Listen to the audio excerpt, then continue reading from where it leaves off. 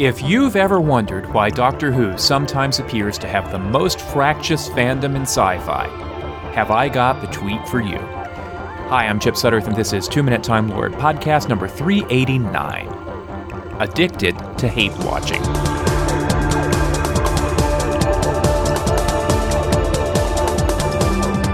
If you look at the reactions of Doctor Who fans to the opening two-parter of Series 9, well, they're exactly like the reactions to just about any other episode of Doctor Who from any era. The proportions may change, but you can always count on some fraction of fans having a disproportionate response.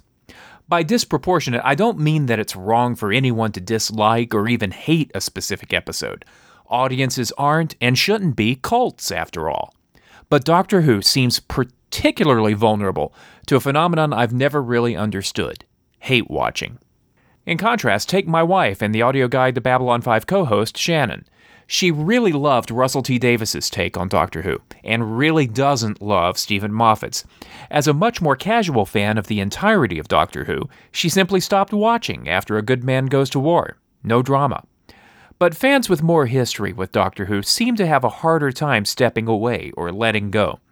Whether it was toward the end of RTD's run as showrunner, or after Stephen Moffat's honeymoon period, there's a vocal subset of fans on social media and fan fora who know that they're going to hate this week's episode, watch it, confirm their loathing, trash it, then anticipate a repeat performance next week.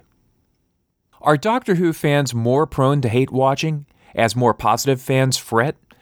I've always thought so, but I couldn't figure out the reason. But I think Michael Damian Thomas, co-editor of Queers Dig Time Lords and Uncanny Magazine, nailed it when he tweeted a couple of weeks ago, and I quote, "When folks start disliking most shows, they leave. Because of passion and knowing that change will come, Doctor Who gets more hate watching." He's exactly right. This series constantly reinvents itself, and I've always counseled patience. If you're not happy about today's stories, give it some time and it may change to your liking. In a weird way, that hopeful message keeps the so-called haters hanging on. It would be too exhausting to hate the same show for years and years, and it would be easy to walk away from a show in danger of cancellation. But it is almost completely certain that Doctor Who will never be permanently canceled, nor that Stephen Moffat will be showrunner for life. So the cost of being a hate watcher? It's not that dear. It's actually fed by the hope that change is coming, and maybe sometimes by a misplaced sense that fan criticism can influence what form that change will take. That's right, ladies and gentlemen.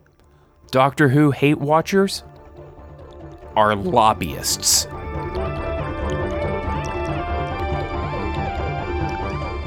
And you've been listening to the 2 Minute Time Lord podcast, concentrated commentary on the worlds of Doctor Who. I'll catch you next time for our Saturday review of Series 9. In the meantime, more episodes are at TWOMinutetimelord.com, and I'm on Twitter and Facebook at numeral 2 Minute Time Lord. Thanks for listening.